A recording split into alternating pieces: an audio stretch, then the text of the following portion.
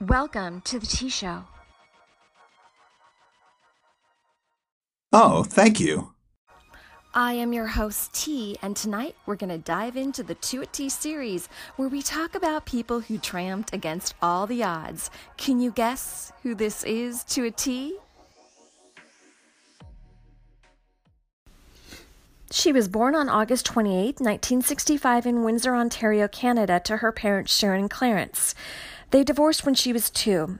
She and her 2 sisters went to live with her mother, who remarried a man named Jerry, a member of the Ojibwa tribe who adopted the girls.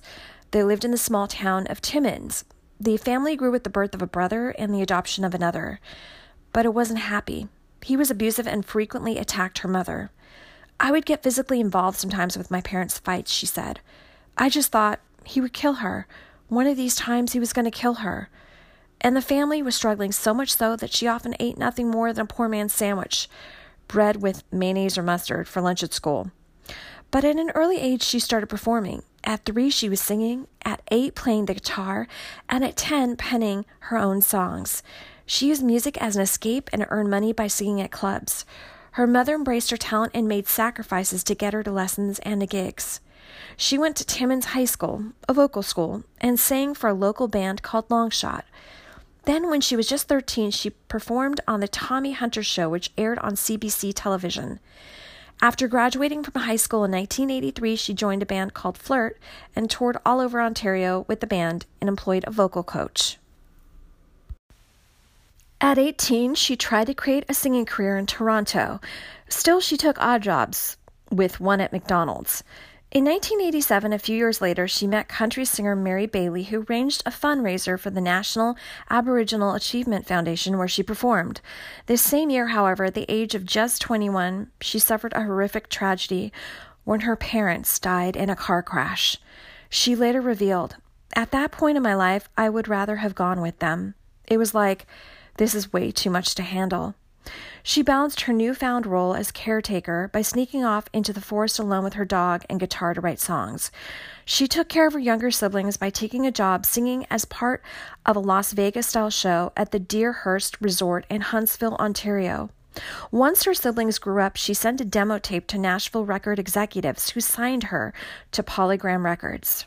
Her self-titled debut album was released in 1993. The album received positive reviews and produced 2 minor hits, "What Made You Say That" and "Dance with the One That Brought You." However, it changed her life when Robert John Mutt Lange heard it.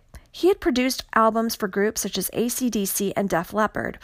With her, Lange co-wrote 10 of the 12 tracks for her next album, The Woman in Me, in 1995. She loved the album, but was concerned about the pop element in her country music, apparent from Lange's rock background. She was surprised when her first single, "Whose Bed Have Your Boots Been Under," reached number 11 on the country charts. The album would go multi-platinum, reach more than 12 million in U.S. sales, and peak at number 1 in the U.S. Billboard Top Country Albums. The follow-up single, "Any Man of Mine," which incorporated more rock elements, soared to number 1 on the country charts and was also a top 40 pop hit. Fittingly, 6 months after meeting in person, she and Lange were married.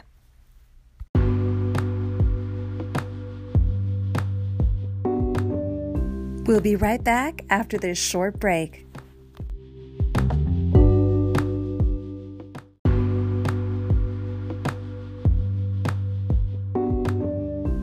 Now back to our story.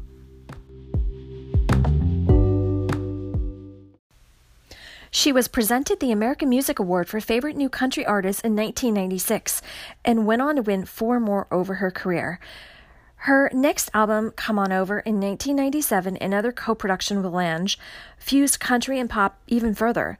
It had more chart-topping songs as it broke free of traditional stereotypes. They ranged from anthems like "Man, I Feel Like a Woman" and "That Don't Impress Me Much," as well as romantic ballads such as "From This Moment On" and "You're Still the One." The latter earned her the number 1 spot on Billboard's country charts and 2 Grammys.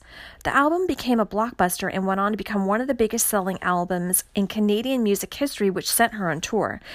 She took home another 2 Grammys when Come On Over was named Best Country Song, and Man, I Feel Like a Woman won for Best Female Country Vocal Performance. Come On Over ranked number 1 on the country charts for combined 50 weeks. The album remains the best-selling country album of all time, reaching 40 million in worldwide sales, as well as the top-selling album by a solo female artist.